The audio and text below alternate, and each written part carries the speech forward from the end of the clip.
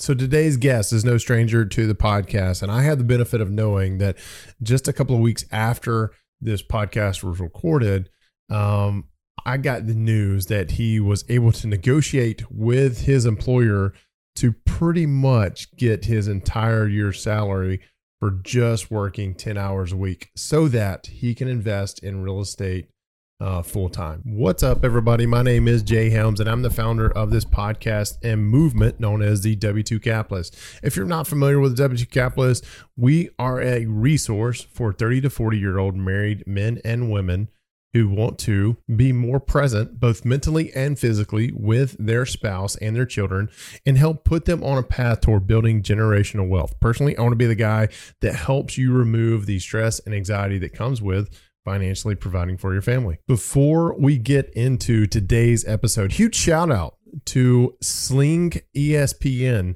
That's Sling ESPN for the raving review and rating on iTunes. That's both all the stars and the comment that they left on iTunes for us. Sling ESPN says, great content. Love the unique perspective for investors that still love their jobs. Many people use investing as their quote unquote escape from the rat race, but I love that this has a focus shift on how to invest while still being a high performer in the corporate world. Thanks for the content. That's my explanation of an exclamation point. Or anyway, thank you for that, Sling ESPN. I love that username, by the way. I wish I knew your real name. I could give you a shout out for that. But thank you for that. Thank you for that review, as it helps getting the show out to more people. And if you haven't left a rating and review just yet, it only takes about 2 minutes to do so. And I will be forever grateful for you doing that. The more of you that rate and review the show, the more people are going to get to help hear this, and they're going to help build their wealth just as well. Speaking of building wealth, have you ever taken a minute to total up just how much you pay in finance charges to banks and credit card companies, mortgages, student loans, cars, vacations, etc., you name it, right? If you do that, you're going to see that in your lifetime, this can easily add up to hundreds of thousands, if not millions of dollars.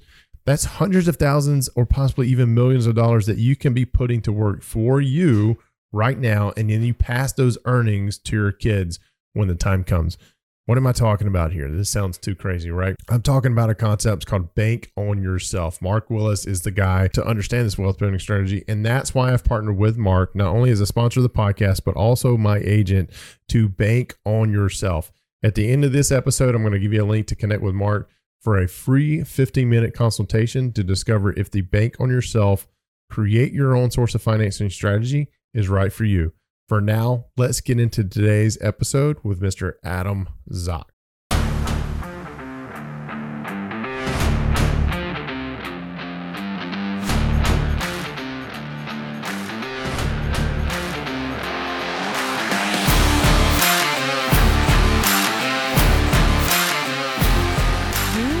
W2 Capitalist. You are addressing the gap between your successful, fulfilling W2 job and building wealth for your family through real estate investing. You are ready to earn, invest, repeat. Welcome to the W2 Capitalist podcast. Now, let's get to work. Here's your host, Jay Helms.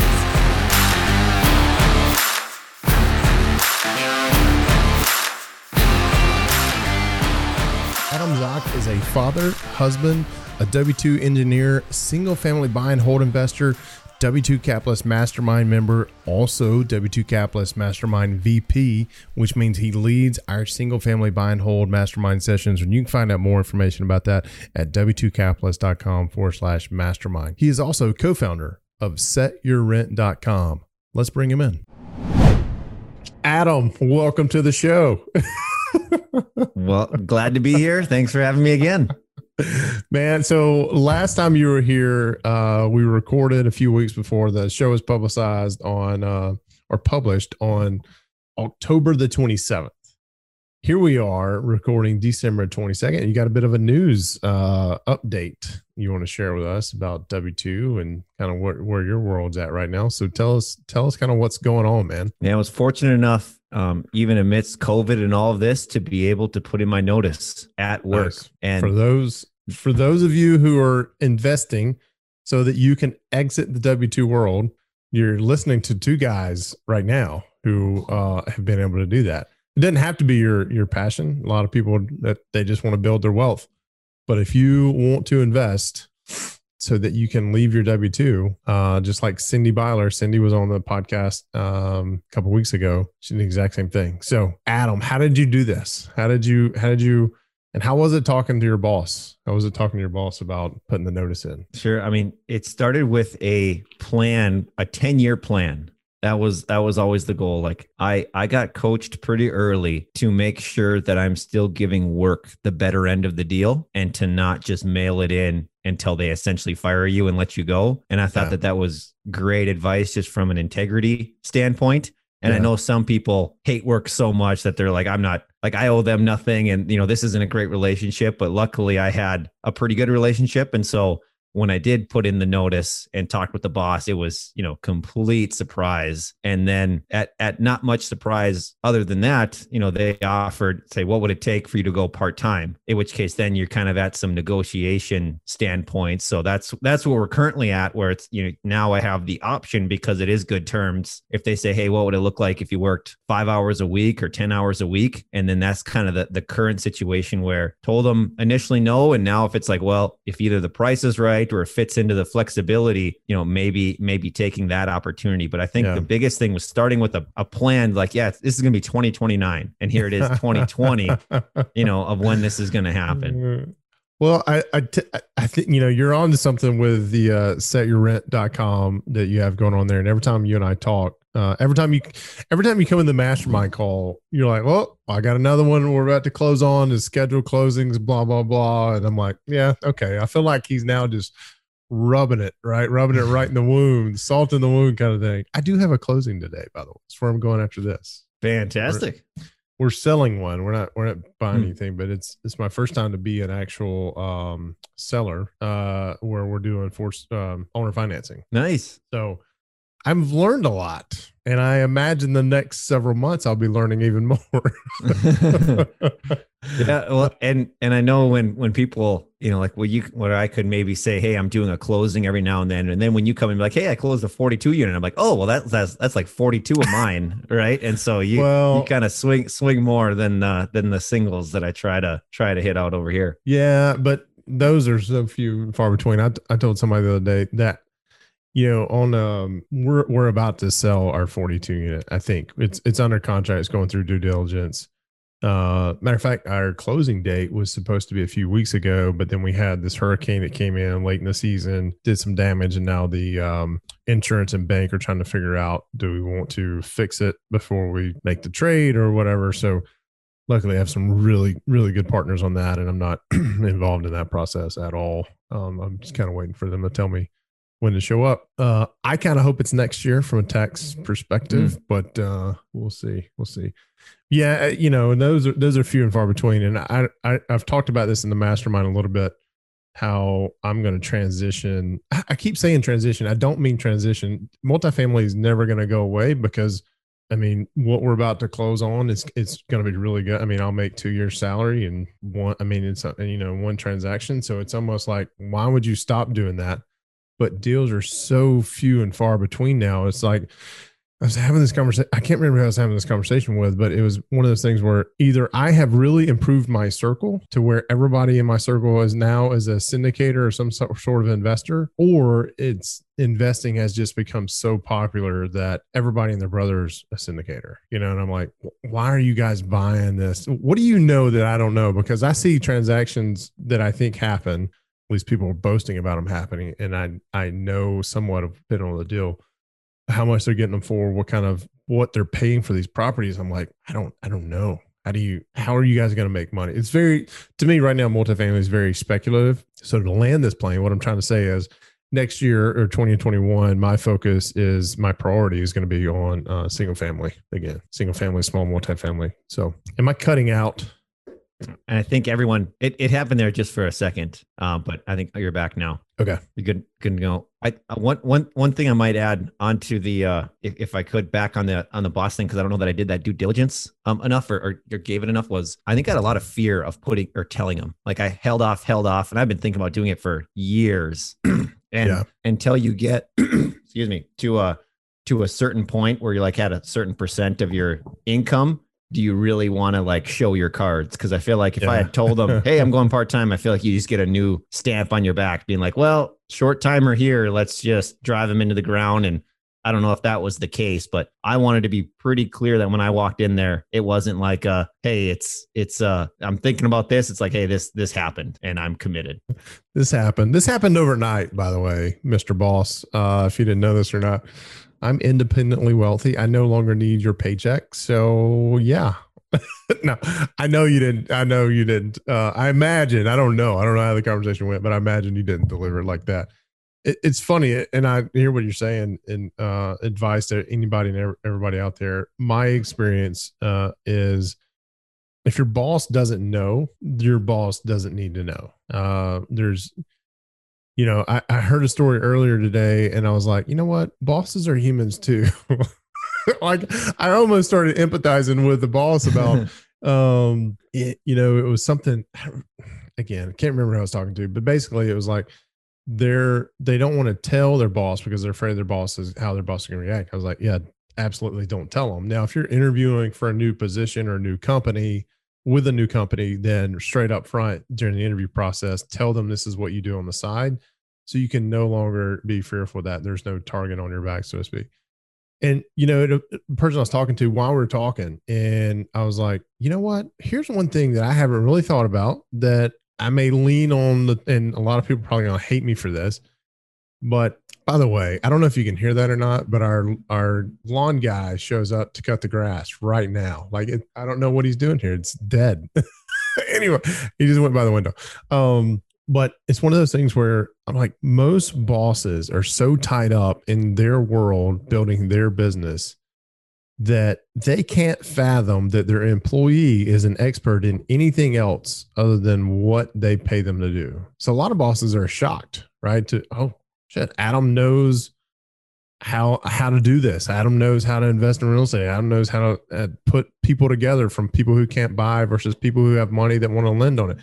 It's and they're just like blown away. And I think the initial reaction for most bosses is, this son of a gun's been moonlighting on me and not doing his job. Anyway, they're upset. Anyway, I can talk about that for hours. Let's not do that today.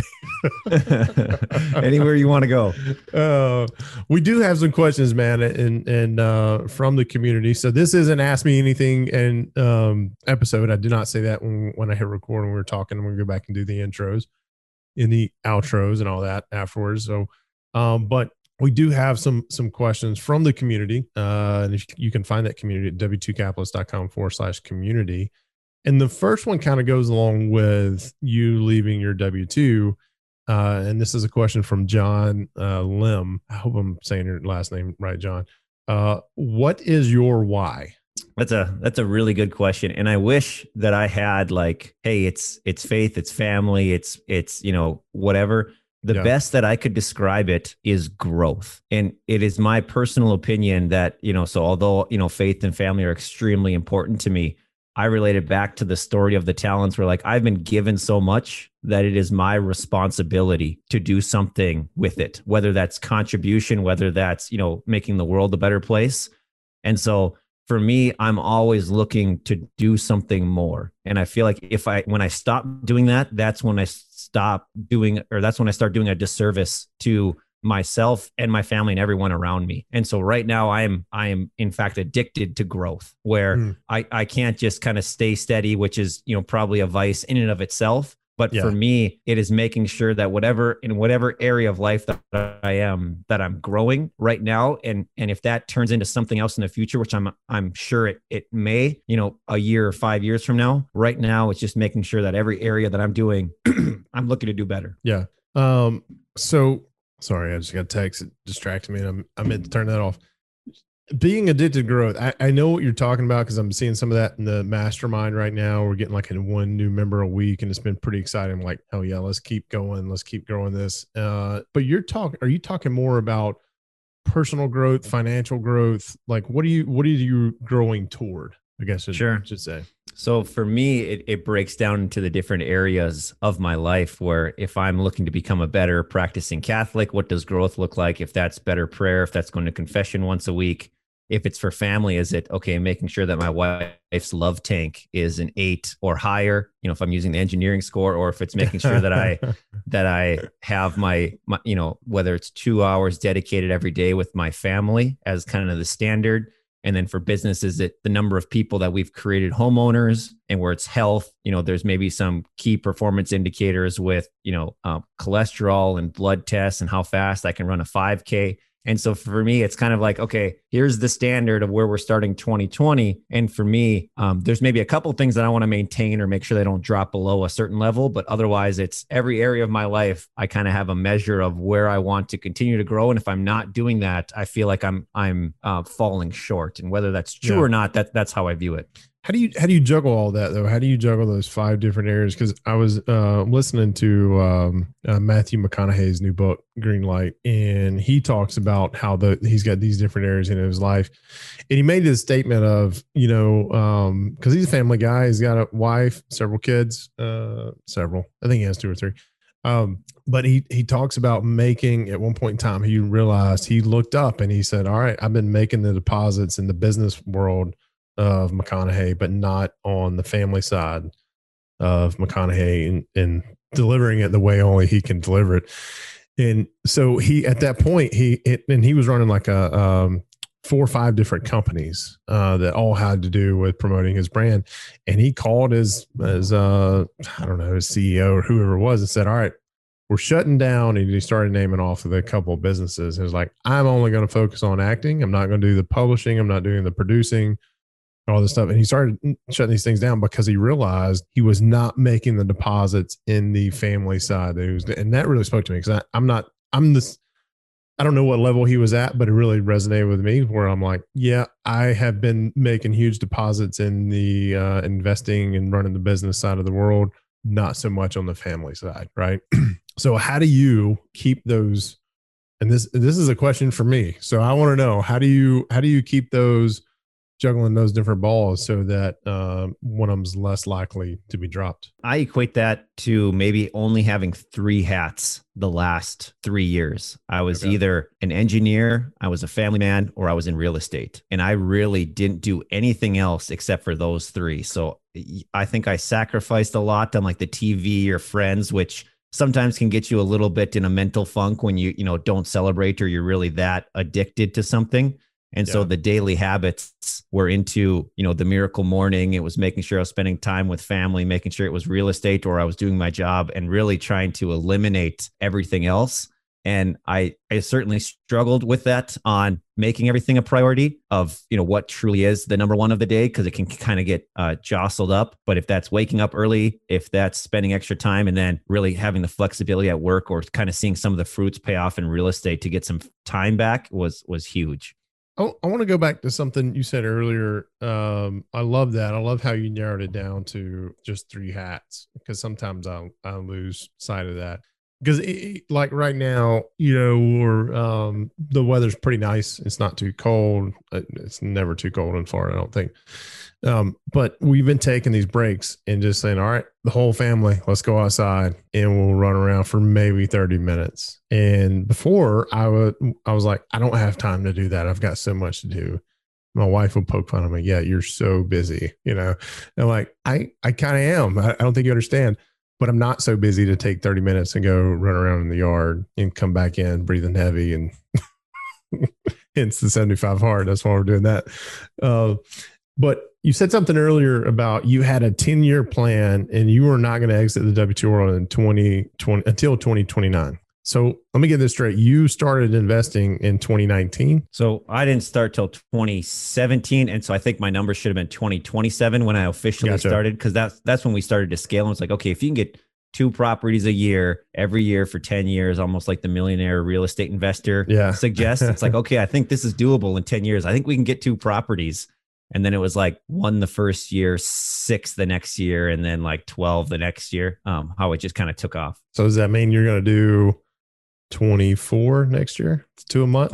You know what? That's a great goal. As we get into the year, have to figure out what that means. Exactly. All right. So, and your investing style is a little different than mine, meaning that you're not as conservative as I am. And I've learned from you.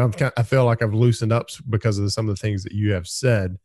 And the point I want to make is whether you're conservative like myself and take 6 or 7 years to extend and get out of the W-2 world, or you're like Adam, you're a little bit more aggressive and you take 2.5 years, we'll call it 3 for easy math. There is a time window for you to get past. So just wanted to bring that up. I think it's very interesting. I really liked your timeline. So I asked who made your timeline graphic because I went through it and kind of paired up. Okay, when did things really start clicking? Okay, I started reading more. I started getting in, investing in myself, getting in, multiple masterminds. And lo and behold, look what happened over the last 3 years when I first started joining masterminds and have been in some for 3 years, some 2 years, one year, on what it can look like when you have other people kind of like, oh, don't do that. That's stupid. And plus the fact that I had a business partner. And so I think leveraging not only the bank, other people's money, but leveraging just your own personal network was absolutely huge into what we're doing. And who knows, 2021, we might completely flop and I'll be back at engineering, but so far, so good. I don't think that's going to happen. It's funny. So the timeline you're talking about, you can find it if you go to w2capitalist.com. I don't think there is a direct link, but I don't know it. So there's a start here button at the very top of the landing page. You can see that. That's what Adam's talking about. All right. So let's get on to question number 2. This is from Maria Lee, and we may have to read into this a little bit because it's unclear to me. Maybe it may make better sense to you. What are your systems and processes per deal? And then it goes on to ask per deal or per year. All right. So this next question, Adam, is from Maria Lee. There's some things missing, I think, in it, but I grabbed it the way she asked word for word, and it was a late submission. So I didn't get a chance to ask her for some clarity. But she asked, what are your systems and processes per deal / per year? Hey guys, I want to take a break from the interview with Adam and let you know about the W2 Capitalist Mastermind. At the very beginning of this episode, I mentioned you can find out more at w2capitalist.com/mastermind. But right now, I want to point you to w2capitalist.com/events. It's EVENTS. w2capitalist.com/event. That's where all the events, all the mastermind calls happen you'll get to see when those calls happen, when the webinars happen, when the happy hours happen. All that stuff is right there. So you can get an idea of just how many calls are happening every month when you're part of the W2 Capitalist community. It's w2capitalist.com/events. Now let's get back to the interview with Mr. Adam Zock. Systems and processes. This is on the 2021 docket to probably create better systems and processes, because right now, I think with every entrepreneur, it's just whatever you do in your head. And as we started to grow, yes, the website we created to help filter out, educate people, so we weren't on the phone all the time.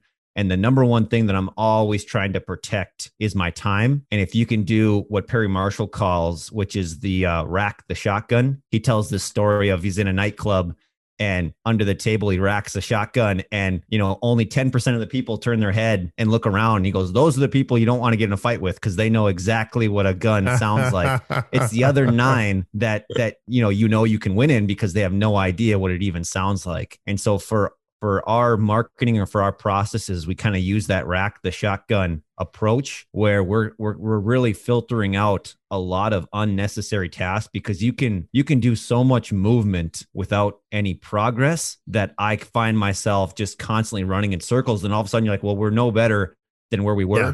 So sometimes just progress over perfection and not trying to spin in it. So really the thing is, yes, we have a niche, but we still try enough different things to stay curious, but we do not, absolutely, fall prey to, picking up the phone call and talking to every single person that tries to get to us. We really try to automate, delegate, or eliminate if we can. And if none of those can happen, then it falls on us. But I'm sure we could do a much better job of hiring out or automating even more. And so I'm by no means a systems expert, but that's a little bit behind what we do.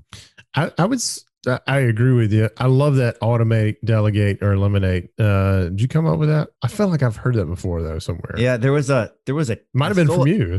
I stole it from a TED talk where he drew like a little maybe upside down funnel where he said the Okay. first thing that go into it, he goes, can we just eliminate this thing? And like probably 9 out of 10 things you can literally just ignore. And you know what? Life will be just fine. And Yeah. I think a lot of us tend to just, myself included, like when I get a text, it's like, oh, I got to respond. I got to do something to it. Like, nope. How many times if you just didn't respond to an email, all of a sudden the person says, oh, never mind, I found it. And you're like, oh, great. You know, the problem just solved itself. And so you're not this firefighter trying to rescue everyone else's problems. You just, Yeah. hey, I'm going to wait 24 hours, you know, to respond to that. And then I think the next level of the funnel was delegate, that if you can push it outside of the funnel and get someone else to do it. And if you really can't do that, you know, automate, it's the next best thing of, you know, I think he uses the automatic bill pay where, yeah, it takes an extra hour to set up automatic bill pay, but then it saves you 5 minutes forever. And eventually you'll come out ahead. And if you can't do any of those, then it's, you either decide if you defer or you take action. And defer is what I really like, where you're like, hey, I'm just going to snooze this for 24 hours or a week. And if it's still there, I'm going to run it through the process again to see if I should now eliminate it, delegate it, automate it. But if it makes it through again, okay, then maybe I'll take an action on it. And I really like that, his model. I forget the TED talk that it was, but that one really hit home for me. I love that.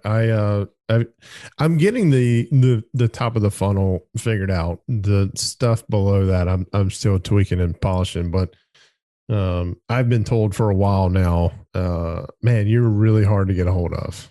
Yep. And that could be intentional. That could be very intentional. How bad do you want it? Yeah. It's maybe your follow-up games week. If you ever I don't ever say that, but I'm just like, you know, there's certain things that just happen. And I'm like right now, this guy, he's we're in the same local RIA.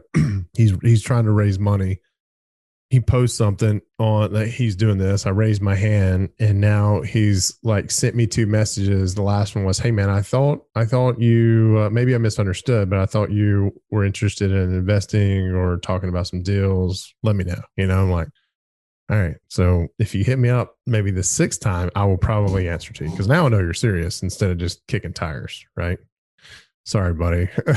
If you hear this, Nick, I apologize. But anyway, all right. So I love that. Always, I probably spend more time tweaking and testing on processes than doing anything else.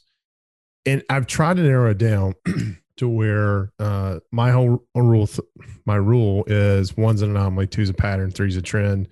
You manage the trends, you pay attention to the patterns. And I try to do that. But then I see things like what you're talking about with automatic bill pay. And if I can set this up, then how much time is it going to save me in the future?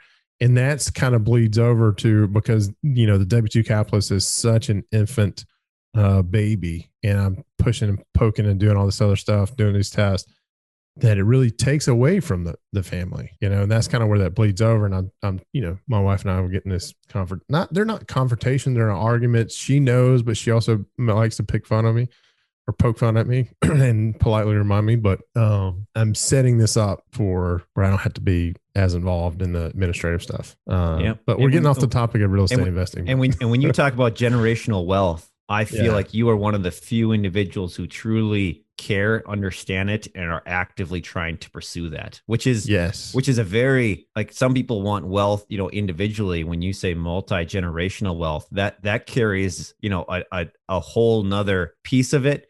And so then when I kind of see members that join, you know, the mastermind that end up staying, you know, myself included, for a long time, where it's not just, hey, every, you know, Tom, Dick, and Jane can come in just because they say, hey, you know, I'm willing to pay. Where you're like, no, that's not the criteria. It's you want to keep, you know, some integrity. So I kind of equate that, you know, to both the two things of the individuals that you're bringing in, and then 2, on the, you know, on your multi-generational wealth. I see those kind of the same approach, where it's the long game. It is definitely the long game, for sure. You know, and the mastermind has encouraged me to surround myself. I created it to be around people, right, that are like-minded and whatnot. And it's grown into this thing. And probably several months ago, when I had Mark on the podcast, who does the bank on yourself concept, really, it's a strategy we've, you know, deployed now to really create that bank on yourself, or generational wealth concept.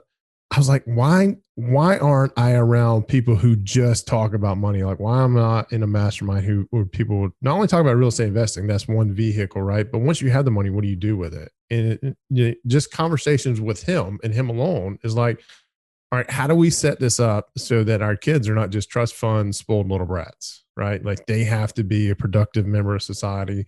And there's a whole thing that we have to go through, right, as we're building this and setting it up. It doesn't happen on day one because, life's going to change between now and the event where that's all going to happen, right, at death. But it's he and I have had some conversations about it, and I'm like just blown that this is some of the stuff you can do, and this is how the Rockefellers were able to do it and all this other stuff. So it's incredible. On that piece, if I could ask you a question, like as I'm thinking about goals and as I had these individual strategies, I was sometimes torn between selfish motivating goals and generous, like long-term fulfillment goals. And what by that, I mean, I want what I want. And there's like, it's pretty hard to change that, whether they're selfish or not.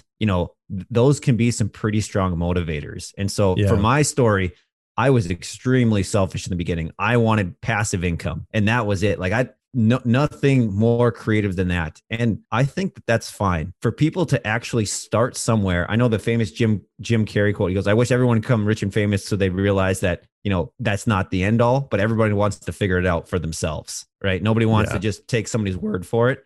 Yeah. And so I think as people are going into that, and I'm kind of curious your perspective too on being self-motivated enough and just be like, hey, Jay, it'd be really nice if my grandkids were like, hey, thanks for the, for setting me up. And now I can, become the next, Rockefeller, style thing where you're like, oh, that helps me. But at the same time, you're like, really, I do want them to be helping other people and kind of toying between those two on the motivation versus the long-term fulfillment.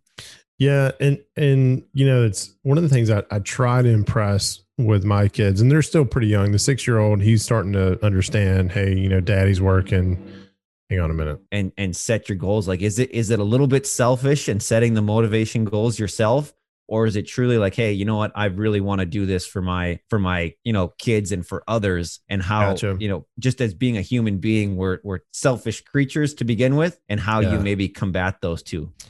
I think there was something and I don't remember when this event happened. It may have been when the first kid was on the way or whatnot, but I no longer, I still have some selfish tendencies, but like, I don't take a whole lot to operate. My wife and I, we were joking about, living in quarantine times. Like, I've got a couple of t-shirts that I, go back and forth. I actually have on jeans today because we're about to go to this closing. Most of the time it's like sweatpants or shorts, and bless her heart, I don't have a whole lot. It doesn't take a whole lot for me to do. I drive a, how was my truck? 10-year-old truck. I don't take, I wouldn't say I'm frugal, but I definitely don't. Like, I have an iPhone 7. What's the latest version? Is out 12. The seat that I'm sitting in, it is a little over 15 years old. It broke the other day. So I went to Amazon and found the parts and ordered it. And for $50, I had it fixed, and so I don't, and that is one thing my wife has told me is that, hey, you need to like spoil yourself every now and then. Like, you need to do something. I was like, well, it's rewarding for me to see you guys be able to do what we do. And that's kind of my reward, right? I don't have to have all this flashy stuff. And you get more of the helper's high. Yeah. I've never heard of it called that, but I know instantly what you mean by that. And I do. And I don't know if it's because I've been drinking the Kool-Aid for so long or telling a story to myself for so long about building generational wealth for 300 years of generational wealth. And the closer I get to that story, the more ridiculous I see how that goal is and how far behind I am in building that. And now I'm like, okay, now shit, I gotta pour gas on this fire right now, because this not going, I'm behind the 8 ball. If I look at life expectancy and longevity, we got to do some exponential growth for me to become anywhere close to that, which a lot of guys, when they finally get their head straight and their head put on correctly, like around the year 40, they start doing that. Right. And what's fun to hear is I'm sure somebody's listening to this podcast, like, oh, if I was just in Jay's shoes, I'd be done. And that's all I really want is X amount passive income. And that's all I would do. And, which is funny because I think Jim Rohn will quote it and be like, oh, maybe that's why the good Lord sees to it that you don't get there and stop. I'm going to give that to someone else that chooses to continue to do something more with that. So when you have your big, hairy, audacious goals, like that's super inspiring when you're like, hey, this is where I'm at. But for yourself, holding yourself to that high of a standard is really inspiring, because then it's like, okay, there really isn't an end goal here, or if there now is, it's such a big one that I'm not even going to be able to achieve it, but I'm sure going to strive for it. Yeah. I'll never, and I heard, growing up, we always had, hey, set your goals, you got your New Year's resolution, whatever.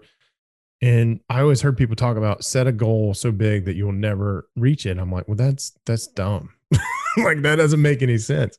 And again, it's one of those things that kind of finally clicked for me as I get a little older, and, I was like, oh no, this totally makes sense. Now I get it. You kick this thing off talking about being addicted to growth, and it is, once you realize what you can accomplish and how big you can go, then you do have this addiction kind of, there's probably some chemical that our body produces that, oh man, I'm losing my train of thought. But the point being is that dump. Yeah, the dopamine dump. It's just like, you look at where I'm at now versus where I was 5 years ago. I'm a totally different person, right? Because of it. Well, yeah, 5 years ago, and we had already started investing in then, right? And my goal then at the time was, I want to buy enough real estate so that we can live rent free. We just wanted somebody to be able to pay our mortgage, right, from all the properties that we had. Well, then it got into, okay, let's take another step, and now we're at the step of how big can we really go? I used to struggle with the selfishness piece, but I don't anymore. I don't think I don't currently. Sure. When you first started to be able to pay the rent, that's kind of where I was at, where it was like, hey, I want, I need a little bit of cash flow so that, I could potentially quit the job. But that was a really almost fundamental change, where I had always identified myself as an engineer. And now if I'm not going to identify myself, like there's a little bit of an identity crisis of like, hey, what's now the third hat? Like if I'm just doing family man real estate, like I feel like there's something else, and am I missing something else, or is it just those two, or what it looks like? So I'm a huge fan of setting goals and doing the discipline to get there. And that's something a lot of people don't talk about who make this jump to the other side of the W2 world, is that and I love how you labeled it, there is an identity crisis. I feel like at times I'm still going through that. Again, the voice of reason and my better half will remind me that we're self-employed and I don't have to work set hours, and I should be able to set my own schedule. Even my 6-year-old yesterday, I recorded a podcast, and he was wanting me to play with him. He goes, but Dad, isn't it your podcast? Can't you set the time of when it's recorded? And I was like, yes, and I do, and it's right now. But yeah, there is, especially, it doesn't matter how long you've been in the W2 world, you're essentially trained to do a W2 job from the day you go to kindergarten, right? Hey, you got to be here at a certain time. You're going to be here all day. We're going to give you a lunch break.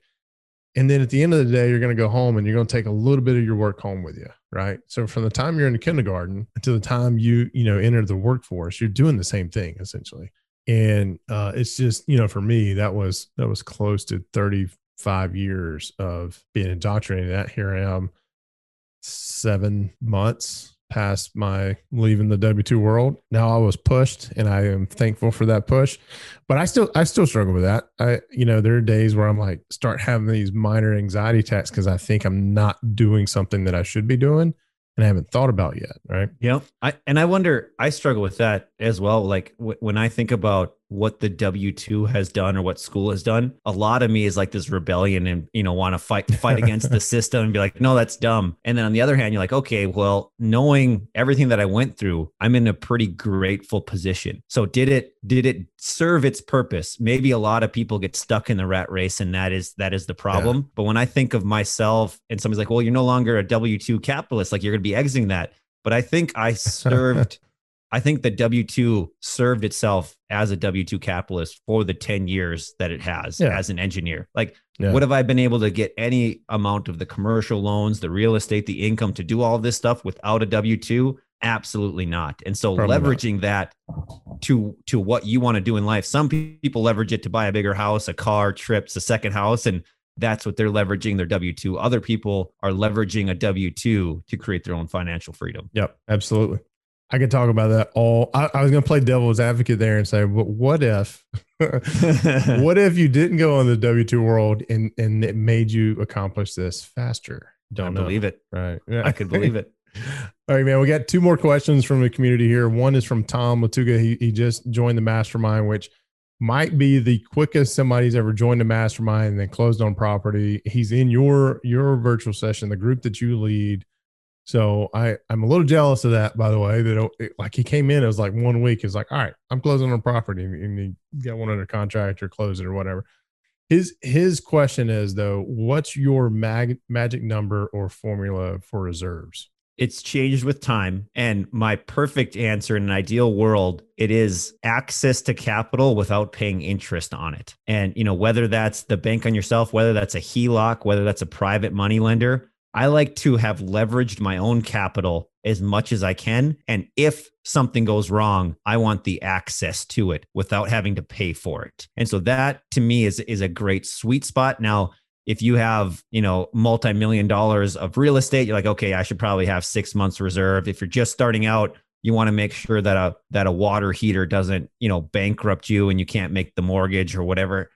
But to me, I really like that formula of, okay, look at maybe it's 3 months or 6 months. Can I just get quick access to that by pulling a HELOC at 4%? And that just floats me during emergencies, but I'm not constantly paying, a private money loan at 10% just to have that safety net. Yeah, I agree with you, Adam.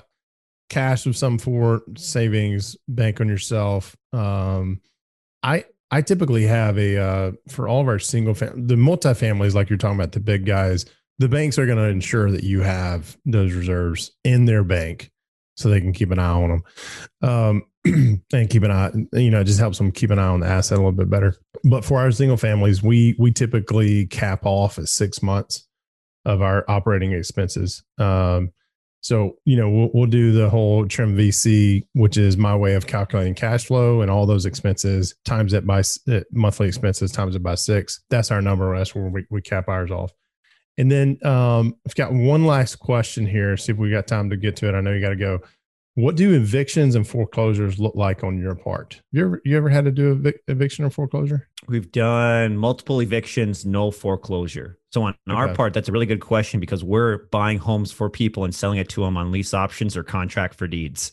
Have had to evict someone on our lease options. And that was the very first one we did because we just thought that we could buy a property, fix it up and list it at whatever we want and that we wouldn't screen anyone. We didn't use like the screening process. So it was like all the things not to do. And that could have just been a rental, as opposed to a lease option. But a lease option in most states is an eviction and a contract for deed is arguably either an eviction or foreclosure. But because title doesn't change, you can sometimes get away with it. Now, depending on which state you're in, sometimes a foreclosure is actually easier than an eviction, believe it or not. So like in North Dakota, foreclosure is a minimum of 6 months to have them rectify the payments. Whereas in Minnesota, it's something like they have 6 weeks and they're gone, which can be even faster than the moratorium on, evictions getting out. Yeah. And so I know a couple of people that are like, I'm only doing contract for deeds in Minnesota and only lease options in North Dakota. And there's different tax benefits with it too, but luckily have never had to foreclose on someone. And the only eviction we've ever had to do was on our very first one that we didn't actually put through any screening, and they played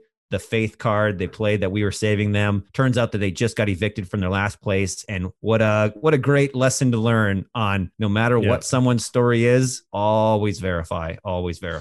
Yeah. Trust but verify. Always do a background check if you're managing these properties yourself. Great stuff, Adam. I know you got to go, buddy. Where can people find out more about you and what you got going on with Set Your Rent? Sure. The easiest way is just go to setyourrent.com. You can send us an email at homes@setyourrent.com. Otherwise, feel free to, I think on there, we even have like our cell number on there if you want to drop a line or send us an email, and we're also on Facebook and YouTube. Awesome. So, and you also lead the single family buy and hold virtual session for the mastermind, for the W2 Capitalist Mastermind. And if folks are interested in learning more about that and connecting with Adam that way, you can go to w2capitalist.com/events, and you can see when all those calls happen throughout the month. We've got over like 20 calls now, which is freaking incredible. So I'm excited as well, because not only is Tom about to, getting his next property, but we got maybe another one or two in there that might get another deal under contract. So if you're looking at kind of getting the next one, whether that's, my call or some of the other other niche calls, great group of individuals. Absolutely. And the last question, I don't think I mentioned this, but it came from a mastermind member, Brody Huffokes, which thank you, Brody. Appreciate that, buddy. Adam, thank you, sir. I will talk to you again very soon. I hope you have a Merry Christmas and Happy New Year if I don't see you before then. You as well. Thanks for having me. All right, buddy. Safe with your family. We'll see you. Take care. All right, y'all. I hope you enjoyed this episode, this Ask Me Anything episode with Mr. Adam Zock. I owe you a couple of links, right? To the very beginning, we talked about the bank on yourself concept. I want to introduce you to Mark. I want you to get connected with him. To connect with Mark and see if the bank on yourself concept is right for you, you can schedule your free 15-minute consultation at w2capitalist.com/bank. And for more on the mastermind, w2capitalist.com/mastermind. Here is what I recommend as your next steps. Number one, connect with Adam. He is primarily hanging out on Facebook. It just has amazing info to share with you. It's always willing to talk, say what's on his mind, right? The second step I recommend is you take from here is come join us in the W2 Capitalist communities, w2capitalist.com/community, and let me know what resonated with you during this episode. You can do that publicly in the community, w2capitalist.com/community, or you can email me directly, j@w2capitalist.com, right? And if you haven't done so just yet, go ahead and hit that subscribe button here on your podcast player. And don't forget to go out and earn, invest, repeat.